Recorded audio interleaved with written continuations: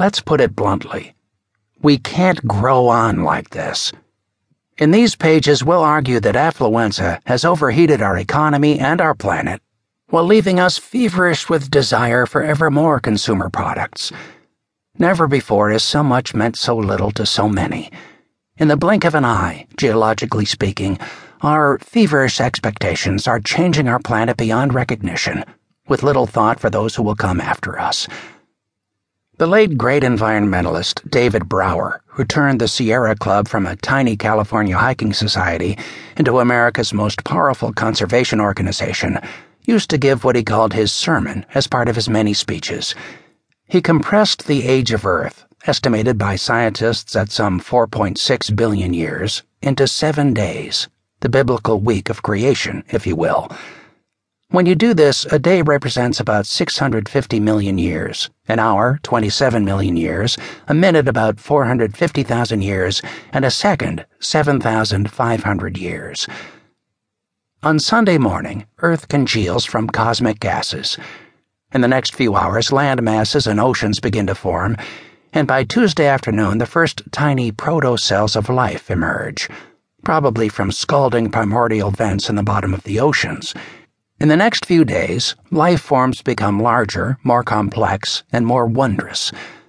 Shortly before dawn on the last day, Saturday, trilobites and other strangely shaped creatures swim by the millions in the Cambrian seas.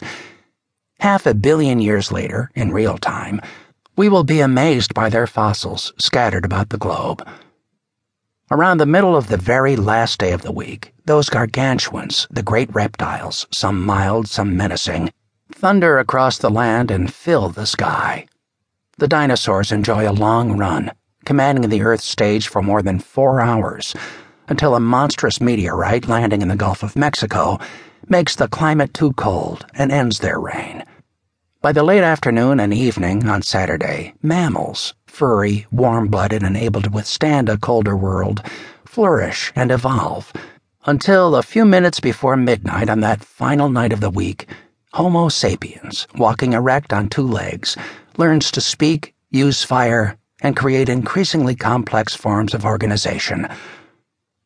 Only about 10,000 years ago in real time, less than 2 seconds before midnight in our metaphor, humans develop agriculture and start building cities.